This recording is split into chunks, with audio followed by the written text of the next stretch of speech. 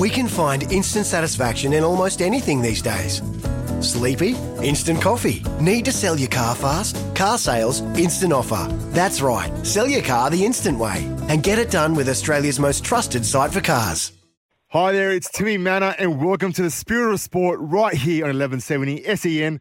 Joining me tonight, as he does every single week, Ben Little. Yep, that's right here. Yeah, that's right. Our special guest this week, she's represented Australia at the Commonwealth Games, the Olympics and the World Championships on a number of occasions. She's actually born in New York, Ben. Did you know that? No, I didn't. Born in New York. She dreamed of representing Australia from a very young age at the Olympics. And she said previously competing at the 2012 London Games was one of her greatest achievements. She had to overcome a raft of serious injuries which ruled her out from the previous Olympics. And we'll definitely talk a lot about that. She holds a record for the greatest 10,000 metre time by an Australian at 31 minutes and 14 seconds. That's very, very fast. She recorded that in the final of the 2016 Rio Olympic Games. She's also found another passion, Benny, which is one of being the founding directors of Love Mercy Foundation. This is an organisation which exists to see Northern Ugandans live and empowered, free to claim their basic human rights to secure food, income, education, equality and health. Tonight, my guest on the Spirit of Sport is two-time Olympian Eloise Wellings. Eloise, thanks so much for joining us. Hi guys, thanks for having me. No worries. What an intro. Thanks a lot. Just gonna need some water. I do need to correct something actually. Okay. It was the fastest time by an Australian woman at the Olympics. Ooh. So it's not the fastest time ever. Okay. Benita Willis, the great Benita Willis, has beaten that time, also Ellie Pashley. Yeah. So I think it might be the third fastest in Australian history, but it's the fastest time at the Olympics. So yeah, just want to correct that. I don't want to have to throw anyone under the bus. Because I got a lot of respect for those girls. Yeah. So, but yeah, thanks for the kind words. Yeah, thanks. I don't want to throw anyone under the bus, but I will. Producer Tom, there's just a little error there, mate. So for everyone listening, guys, that wasn't my fault. Still quite an achievement, though. It is, though. It's you know what? I did and this is, I knew we were talking to you today, so I did a 10K run this morning on the treadmill, which I guess treadmill's a lot easier than running in the real world. And I was really happy with my time, Benny. Yeah. 46 and a half minutes. That means Eloise would have finished, had time to probably had a shower and got changed. I still would have been running. And that was like, and I thought I was flying. That is so fast. 31 minutes is so fast. Eloise, how you going? How's things? Yeah, good. I mean, as good as it can be. We're in lockdown, obviously. Well, not obviously, but I live in Sydney, so we're in hard lockdown. And but yeah, I'm just, I've had to pivot over the last few weeks. I had a crack at making the Tokyo Olympics, and just wasn't quite good enough this time. And yeah, now I've just started marathon training. I'm going to do my debut marathon. I actually haven't been able to choose one yet because they're all being cancelled. Oh, wow. But when one opens up, I'm going to be ready. Yes. So I've just kind of started the foundations of marathon training. We had our first basically introduction to marathon training this morning, actually. So cool. Yeah. How was that? Tell us a bit about what happened there. Yeah. So it was 20 kilometres. It was 28 all up actually, but so we do a 3.5, 4K warm up, and then 20 kilometres where we go 1K hard, 1K sort of easier. So 1K, my coach said 1K at 320, 1K at 350, and then you keep doing that for 20K. Sorry. Are you saying 350 is easier? Well, it is compared to 320. Okay, yeah. Gosh. But compared to a normal person's 6-7 minutes, it's still quite fast. Yeah. How did you hold up? That was good. It was good. I was really nervous about it, actually. It's funny. I just did an Instagram post an hour ago or so and said, like, even after 20 years in this sport, I still get nervous about workouts and about, unfamiliar workouts, especially ones that we haven't done before. And but I think that those challenges, like, they force us to grow. And, was able to go and get it done. And, hopefully just sort of laying the foundations for what will be, hopefully a successful marathon career. Cool. Are you a bit like me? When I was playing, I used to get to training and I always wanted to know what we're doing. Like, I used to hate the unknown. I used to hate not knowing what we're doing at training. Are you similar? Do you like to know what you're doing? Yeah, I love like structure, and I think it probably lends itself to, having 2 kids and needing to be organised logistically. But I don't like surprises. But my coach he's a bit different like that. He kind of, every now and then, he will wait until last minute to tell us what the workout is, because there's something to be said for not being able to build up any resilience in your mind before, like for more than a few minutes before the workout. And then that kind of throws a bit of a positive psychology slant on it. Like you actually have to be really flexible straight away. And that's kind of what happens when you're competing, whether it be in a football game or whether it be in a race. Like you've got to be ready for anything, and you've got to be able to pivot and make a really free decision in that moment, and and kind of not have time to build yourself up for it. And so he likes kind of keeping it to himself until last minute. But you're spot on. All coaches hate it. Trainers don't like players knowing, and they never let us know. But what I used to do was go into the trainer's office to pretend like I don't need to talk to them, and I'll just go on their desk and just like you said, flick through the papers. Like, what's on to okay, that's what. But yeah, you're right. Coaches hate it because you're right. You really cared. In a game of footy, you can't. And same as running. You can't. You got to be ready for the unpredictable, and you got to have that resilience in your mind, like you said. You can't always be guaranteed to know what's going to happen on the field. It's always changing. Tell us about your family life. How many kids you got? I've got two kids. One, our daughter is 8 years old, and our son, Sonny, is just 20 months now, actually. Indy's homeschooling at the moment, and which is, just a challenge, another challenge. But we're kind of, me and my husband Johnny, kind of sharing the teacher. I take PE. I take it for laps around the block. Yeah. And, the time trials and things like that. And Johnny does the maths. So okay. How are you finding the juggle with training and work and kids and family and all that? Yeah.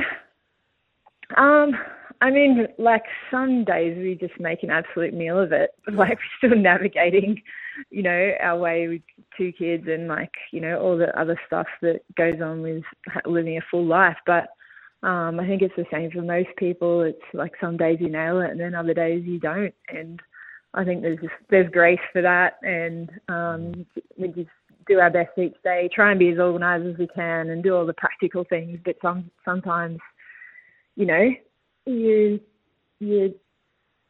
20-month-old is going to have a dirty nappy. Before he does leave for work. So, things like that just always. You talk about living a full life. You definitely lived a full life. We're just going through some of your bio, and you've won some awards and performed at France, Poland, South Korea, Germany, Greece, India, Scotland, China, Brazil, UK. You've been around, and even just reading through your intro, that it's such an extraordinary life. Do you ever stop and reflect on what you've achieved and how that makes you feel now? Sometimes I get to speak in schools a lot actually, and corporately. I've got a presentation with a psychology practitioner and friend of mine, Rory Darkins, do a presentation called Unlock Your Olympian Mindset. Cool. Yeah. And so we get to speak a lot in schools, and every time I speak, it doesn't feel like it's been my life in a way. It's kind of had this weird experience, but I'm so grateful for what I've been able to experience and the opportunities that I've had and the people that I've, have been around me to support those opportunities, like my husband and my coach / manager, Nick. And, there's a number of, as you guys know, as a professional athlete, it's not just you, There's a whole team of people that are making things happen and making the wheels turn. So, yeah, just grateful, I guess, when I think back of everything that I've been able to experience and achieve throughout my career. And, yeah, just really looking forward to what's next. Good on you. That's so good. Benny Little just had a huge smile from ear to ear when you refer to all of us as athletes. Yeah. He is a Hills Hornets superstar. Yeah. I wasn't going to bring it up, Great. but So, yeah. Thanks for including me in that Elsie. That was really nice. That's okay. You're welcome. Now, how do we get more information about the Unlock Your Olympian Mindset presentations? I mean, you can just most people just contact me through social media, Okay. or my Love Mercy email address, Eloise at lovemercyfoundation.org. Sweet. Yeah. And your handle on Instagram is Eloise Wellings, is that right? Yeah, that's it. Yeah, got that. Okay. You spoke a bit before about nerves, and just you gave us a little bit of insight into how you approach it. What's your main go-to when you're feeling nerves and maybe fear sometimes? What's your approach? Yeah, nerves are such a funny thing. But I always think of nerves I used to think of nerves as like really, kind of evil and, that zapping your energy. And sometimes they can become really overwhelming. But I guess I've learned that nerves are just an indicator that something is important to you and that it means something to you. And I think just being able to embrace that fact that this is important to me and that means something, and that's all it means, and just embracing those nerves and using them as energy and, letting the butterflies fly in formation and, using them, I guess, to help propel you to find out what your potential is. Yeah, because it's just another level of discomfort that you've got to get comfortable with, isn't it? And I suppose with you running the 5 and the 10K at such a high level and now going into marathons, there would be a lot of discomfort that you've had to get used to. So how do you deal with that, and what's your mindset leading into that discomfort that you kind of need to get used to? Yeah, I don't think you ever fully adapt to the discomfort. I think there's got to be a decision every time you show up to training or to a race or to a hard workout, whatever it is that's difficult that you're going to attempt. I think there's got to be a decision like that you're going to lean in when you start to feel pain. Because I think once you start to feel pain and you haven't made that decision, it becomes really difficult to lean in. You almost, it's much easier to start unraveling mentally.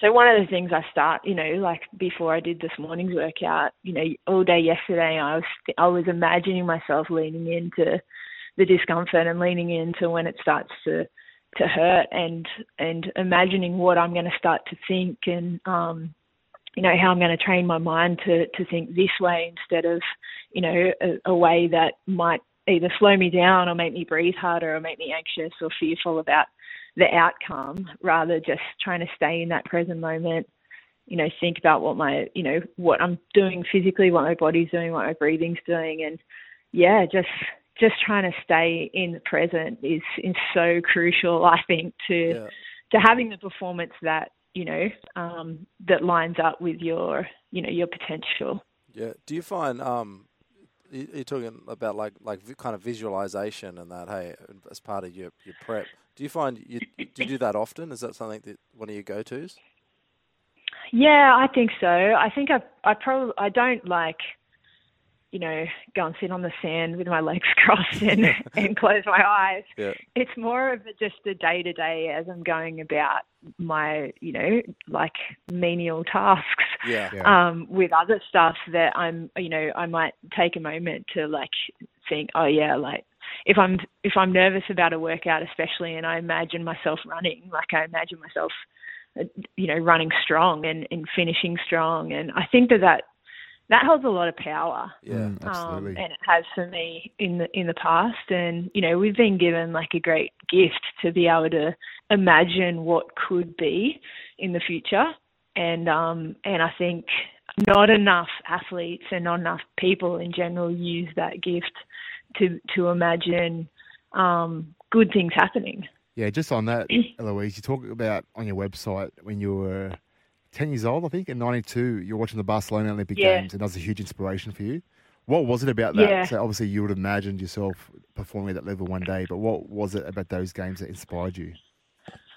I think I was watching, running. I just started running at that point. I'd been running for a couple of years. My mum was a really good runner, and so I was already passionate about something that was in the Olympics. And then I was watching, the best of the best in the world do it on the Olympic stage.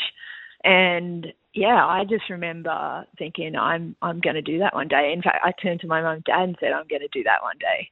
And it's what actually really excites me about, Brisbane getting the 2032 Olympics is that so many of the generation that could be at that Olympics will be sitting in their lounge rooms now, watching our team in Tokyo. And obviously there's so many, it's a different Olympics this time, but it's the world, the biggest stage. It's the pinnacle of sport. And there's going to be so many young people that are inspired by what they see in Tokyo that are going to go on to compete at 2032. Yeah, and you were in that same position. You talk about Brisbane and having an Olympics on our home turf, but you were inspired in 92, and then you fast forward 8 years and you've qualified now to perform at the 2000 Olympic Games in Sydney, which would have been a huge, achievement for you. But unfortunately, you had some stress fractures. It was probably, I think it was your first of 11 of your career. What emotions are you running through your mind at that stage? Because I can't imagine how that must have felt. Yeah, I mean, missing my first Olympics was probably, would I say it was the most devastating? I don't know, they were all pretty devastating. But that one in particular, I was 16 when I ran the qualifying time. I was measured for the uniform. I was so young. There was so much excitement and so much attention around it as well. There was a lot of media attention, and I guess I put a lot of pressure on myself as well to perform. And it, in hindsight, it was absolutely, running was my identity. It was who I was. It was where I found my value. It was where I found my worth.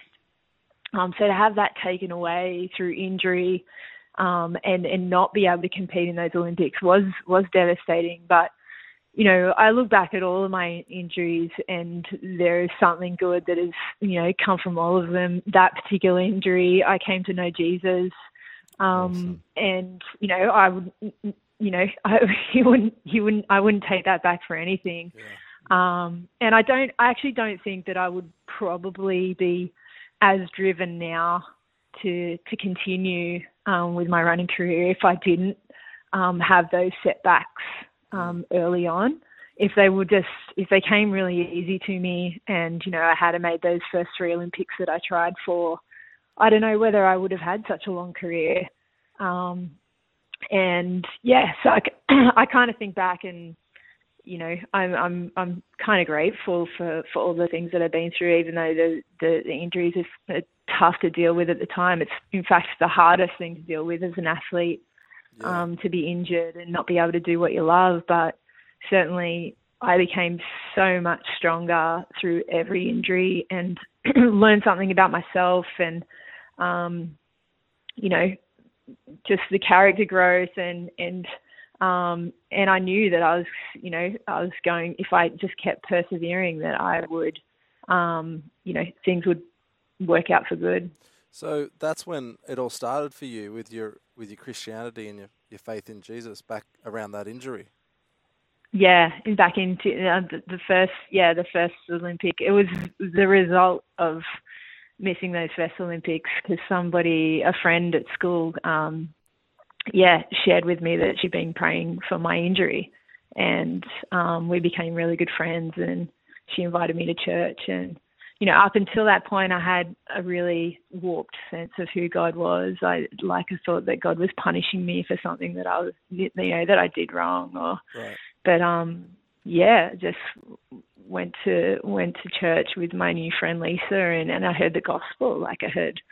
I heard about Jesus and his love for us, and that, you know, I was valued and worthy of that love, no matter how fast I ran or how slow I ran or whether I ran at all.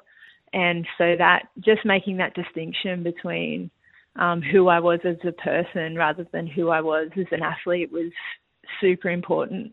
To my mental health as well.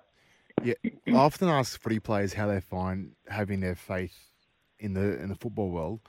I don't know a whole lot about the running world and what the culture is like there, but how have you found having your faith in the professional sporting world as well?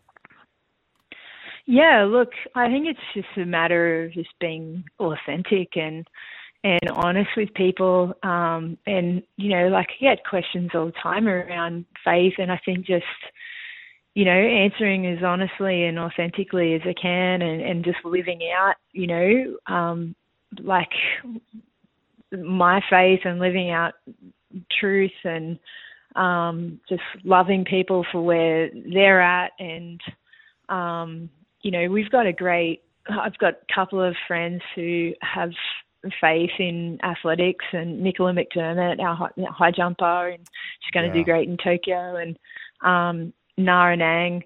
And those girls have been super encouraging and around, you know, our faith, and Hannah Johnson as well, just an amazing chaplain over the years. And so, super supported, always have been super supported by Han, and through all the major championships and all the build-ups and everything. And, so, I mean, as I said, it's just about being, like, authentic and living it out as best as you can. Yeah. So maybe back in 2000, you would have answered, "Who is Eloise Wellings?" Well, I'm a runner. You get asked that question now.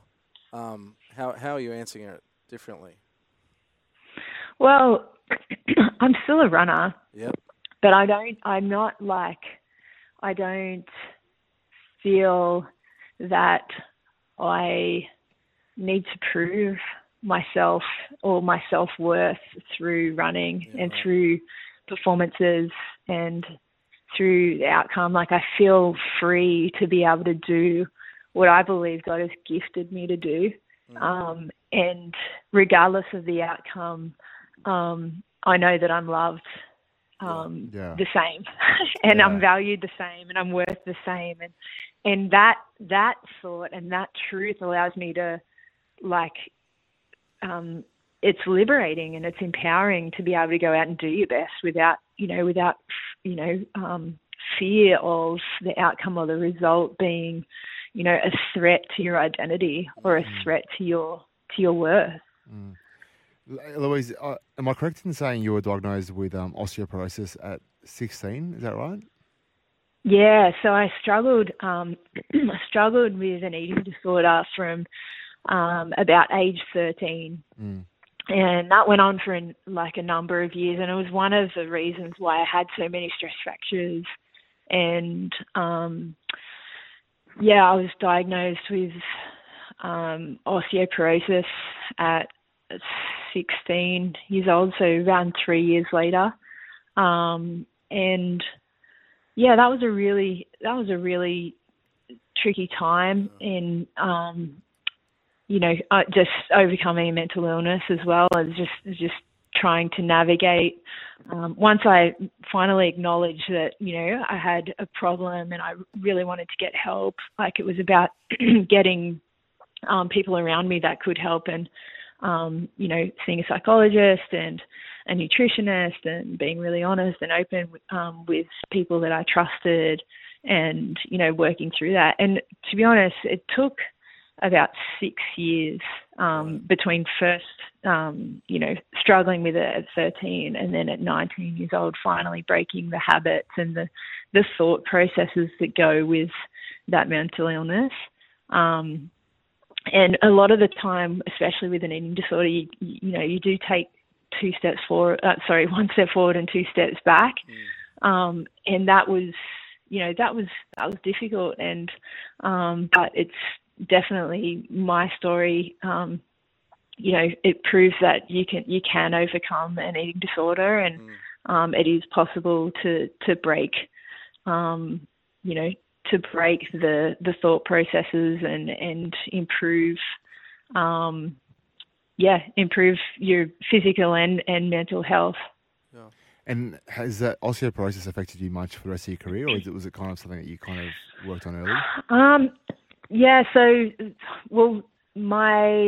I still had another 10 stress fractures after that first one that I suffered to miss Sydney Olympics. Yeah. So I think it definitely, I definitely paid the price for, disordered eating for a number of years through like the years that should have been my formative years physically, and my developing years physically. So, such a crucial time in a teenage girl or a teenage woman, and I'd missed all, of those developing years because I wasn't nourishing myself properly, and I just wasn't eating enough.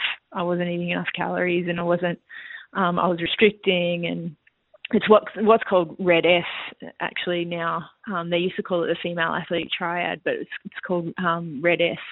But my bone density, by the time I made the London Olympics at 29 years old, my bone density was as high as it's ever been, and it was back to normal. Oh, wow. So that was obviously really encouraging, because there was a lot of medical research at the time was saying, you've missed your bone, your bone forming years, and now it will only decline. But it was, I had to keep doing all of the right things and all the things that I knew that would help that area. And I probably get my bone density checked now every sort of 12 to 18 months. And it's still pretty good. Yeah. You say you worked on your well-being through getting a psychologist, meeting with a nutritionist, learning all that, getting a support network around you. Is there any other things you did that were helpful, that could help those listeners today who are maybe doing it tough or struggling? I think the main thing is that one of the main things for me was just acknowledging that I had a problem, right. And that's really hard to say I need help, right. But it's one of the most courageous things you can do, and it's actually the first step to getting better, and it's a big step.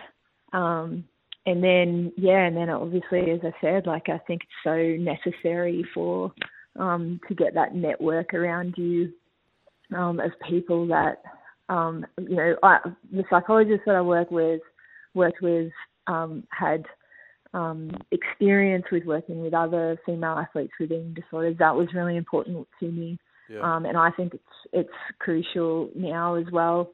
And then the nutritionist too. She was one of the nutritionists at the Australian Ballet, and so again, experience in working with in particular female athletes of around my age that were struggling and had the same challenges. So I think just making that decision and telling people that are close to you, and I think just challenging yourself a little bit every day to change your mindset and to change your thought processes, and then after that your behaviour changes, and you slowly start to see improvements. Yeah, wow, that's awesome. We talked about the 2000 games, so you qualified as a 16-year-old, which is incredible. But then you fast forward 2004, you're forced again to miss through injury. 2008, you miss out again. But in between, you have some really incredible achievements, like the 2006 Commonwealth Games. You finished fourth in the 5,000 metre final. 2009, you had an incredible time at the Zatopek. But 2012, take us there. So you've had so many years of frustration. I always talk about how it must be so hard for an Olympic athlete because they train so hard. You know, we have that as a rugby league player. We have the ability to train. If you have a bad day or a bad game, it's okay. There's an old saying like it's on again next week. But with you guys, you just have, whether it's 31 minutes or whether it's 9 seconds, like depending on what the event is, but you've got one chance to get it right. And how do you find it when you finally qualify for the London Games and you finally get to compete? Oh yeah, it was so exciting. Obviously, because I'd waited for so long, and it had been three failed attempts up until that point, and a 19-year dream since watching the Barcelona Olympics on television to being 29 and finally lining up. It had been such a journey to that point.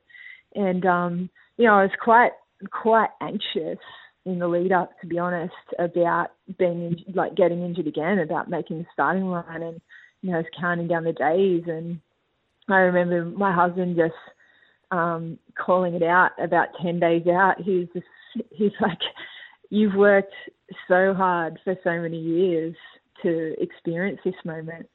You deserve to experience it with joy and with freedom and peace, and rather than approach it with anxiety and fear, and that something history might repeat itself.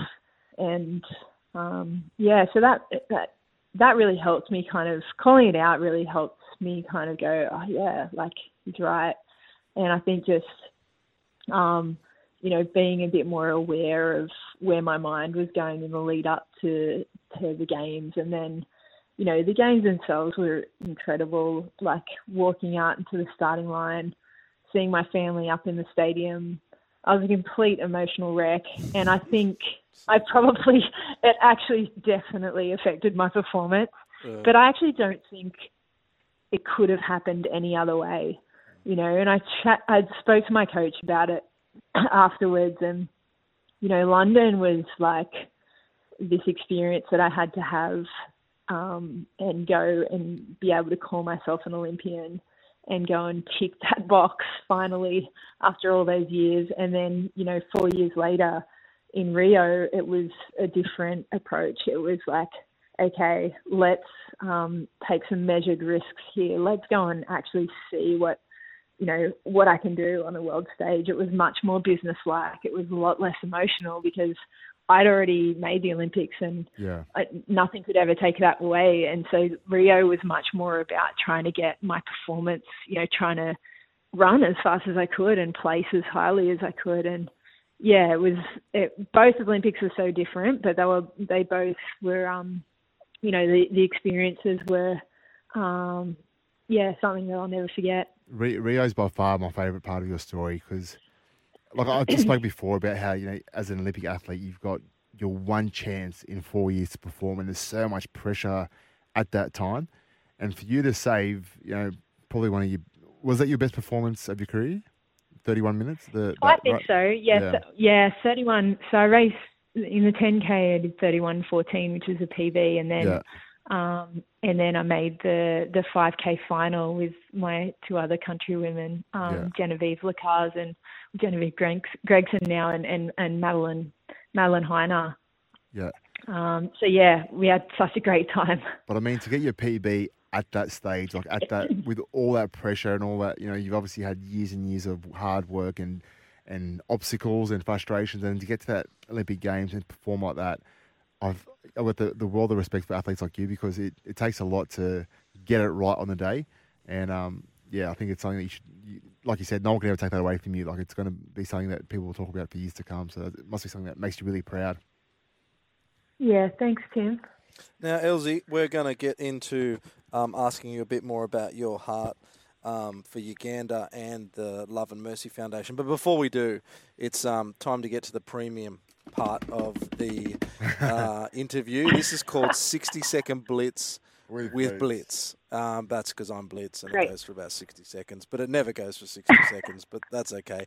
I'm just going to fire a bunch of questions at you, and you just need to give us the answer that comes into your head straight away. Just first, don't think through it, just first answers. Are you up for that? I'm up for it. Okay, I'm let's nervous, go. but Okay, just lean into the nerves. We've already talked about this. It's part of the discomfort. We know how it is. I don't want to get cancelled for saying the first thing that pops into my brain. That's all right. Anyway, you've got a good editor, it sounds like. Yeah, we do. We definitely do. Great. With talent like Timmy Manor around. Now, listen, worst investment you've ever made? Oh, I don't know. Do I have? I haven't invested in anything. Okay. Probably my problem. Favorite movie? Bridesmaids. Oh, okay. Funny. Very funny. Worst date you've ever been on? And maybe give us a little bit of info. Okay. Yes, I like the hesitation. Remove the filter. The hesitation, okay, yeah. I like it. Let's go. Take us there. No. It was a dark gloomy I night. can't. Yeah, okay. No, I can't. No. No. Oh, okay. I just feel like there's juice there, and I'm the juice box. Maybe And that's an off-air chat, Benny. Yeah. Now, if you could meet anyone, who would you want to meet?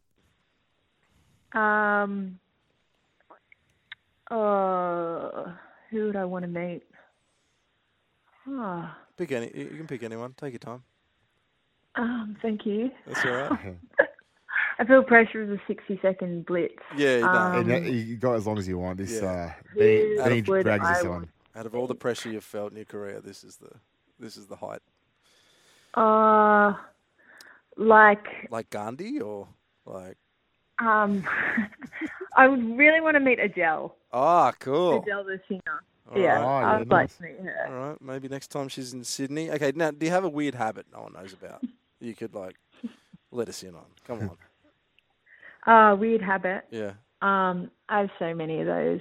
Yeah, just give us one. But, when you do them so much, you don't think that they're weird anymore. They just become a part of you. Yeah, Timmy knows all about I always put my left, this is an OCD thing, 100%. I always put my left shoe on before my right. Wow. This is so good. You don't understand how in good previous episodes we've spoken about, footy players and their superstitions. Yeah, and my one is before a game, I'll put my left sock and left shoe on before left sock, right sock, left shoe, right shoe. Yeah. So that's my one. Yeah. And if you don't, what will happen? No, it never does. It happens every time. It happens every time. Yeah. If you don't, you may lose. Potentially, yeah. Yeah, okay. Two more. Now, something you got in trouble from off your parents quite often growing up?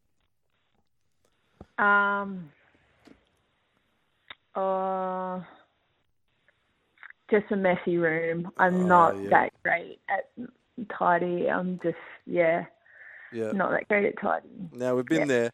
Now, listen, we talked a little bit about you getting into the marathons. What kind of else is next for Elsie?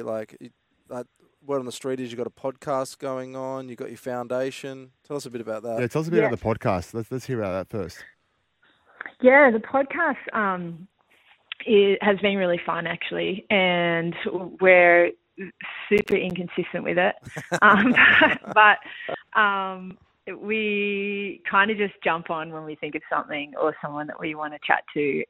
But we've had some really interesting guests on. I do it with Rory Darkins, who I was telling you about before, who we do the speaking together. And it's called What's Right at the moment. I think we're going to change the name. Cool. But it's basically a podcast just to help people realize their potential. And through that, I think mainly just, I think there's so many, we say this in the intro, but there's so much information going around to tell us what's wrong with us. And we kind of just want to point out what's right within people, what's already within people. Right. Awesome. That's what's good and what's right that they can use as a strength. And a lot of people don't know their own strengths. They just, they're so focused on what they're bad at and what their weaknesses are.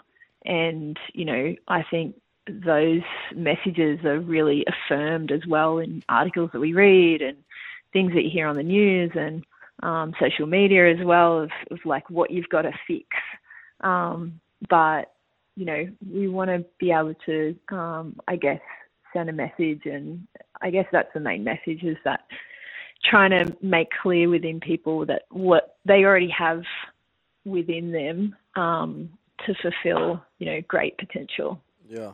And how do people get a hold of that? Just on Spotify? And yeah, it's on Spotify and iTunes as well. Oh, nice. Yeah, cool. Now, Eloise, we really want to hear about your foundation, Love Mercy. Can you tell us a bit more about? So it's called the Love Mercy Foundation, is that right? Yep, Love Mercy Foundation. And it's we started. Tell us all about it. Yep, we started the Love Mercy Foundation back in 2008, and it was right. I was over in Portland in this last-ditch effort, trying to make it to the Beijing Olympics. I had a stress fracture in my foot, and but over there I stayed in a house that other international athletes were based from, and I met Ugandan athlete Julius Achon, and we became really good friends, like almost immediately. We have the same sense of humor, and Julius shared with me about his upbringing in Uganda and his journey to being a two-time Olympian, and it was harrowing. He's got an incredible story. He was captured and forced to be a child soldier at age 11, and he was held at a rebel camp for 3 months, and he miraculously escaped from there and walked 100 kilometers home over 3 days, and then finally found his family. And basically his family couldn't afford to pay for the $5 per semester school fees, but he heard that if he became a good runner, then he could potentially get a scholarship to go to school. And anyway, to cut his story really short, he became an incredible runner and went on to become a two-time Olympian for the 1,500 meter event. And he captained the Ugandan team at the Atlanta Olympics and the Sydney Olympics. But when I met Julius, he was working in Portland as a pacemaker for some of the top American athletes, but sending most of his $20,000 wage home to care for 11 orphans that he'd found living underneath a bus in the height of the war. His story just really moved me, and he shared with me about with both Johnny and I about his vision for his community, and asked us to come alongside him, and that's how and why we started the Love Mercy Foundation. We went to Uganda to go to his and his wife Grace's wedding, and met all of the kids that he'd been caring for, and met his family and other people from his community in Owaki in northern Uganda, and so we basically run three main projects: a medical clinic which services around 100,000 people in the region, and then we've recently, in the last 3 years, started drilling wells for clean water. Oh, awesome! Cool. And then our microloan program called Sense for Seeds, which empowers families to create their own livelihood and food security through farming. Wow. We actually was lucky enough to take two of the Melbourne Storm players over to Uganda in 2019. And it's a really special place, and I'm sure you know what I'm talking about, but it's so good that there's people like you that have a heart for it, and it's easy to sit back and just think, someone else will take care of it, someone else will look after them, but to see someone like you putting their hand up and saying, no, I want to help make a difference and help make someone's life better, because all it takes is making one person's life better, and that changes their family's life, and then that community is affected by it. So it's incredible that you have people like you that have put their hand up and said, no, I'll be that person. So that's awesome. How can our listeners get involved? What can they do to help out? Yeah, you can go to the lovemercyfoundation.org. One of obviously the challenges during this time of COVID is food security. For Uganda's in a hard lockdown at the moment, and many people are unable to have access to food and to clean water. So that's probably been our main focus, those two programs. during this time. So yeah, it's $30 to sponsor a woman to go through the Sense for Seeds program and empower her to create her own livelihood and for her family, and then the water through drilling wells. It's $7,500 to drill a new well, and around $300 to repair one. And we're hoping to drill another 5 wells before the end of the year. So good. And repair around another 15. That's so good. Eloise, you're such a special person, and we're so grateful that you've given us your time and gone on here. Any of our listeners that want to get involved, it's the Love Mercy Foundation, guys. Be sure to check it out. Also, check out her podcast. It's called The What's Right Within. And Eloise, I'm not just saying this because you're on air, but what you've done is you're going to inspire a generation of young Aussie kids, to really aspire to achieve their dreams, but 2, overcome obstacles. Your story is one that so many people can look at when they're going through a tough time and really be inspired. So thank you so much for your time, and we really look forward to following your journey and everything else you're doing outside of your sporting career as well. Thanks, guys. I'm encouraged. Thanks for having me on. Life's so full on. I've been working on this deck for ages. These steaks don't cook themselves, Life's good with a Trex deck. Composite decking made from 95% recycled materials that won't rot, stain or fade. Trex, the world's #1 decking brand.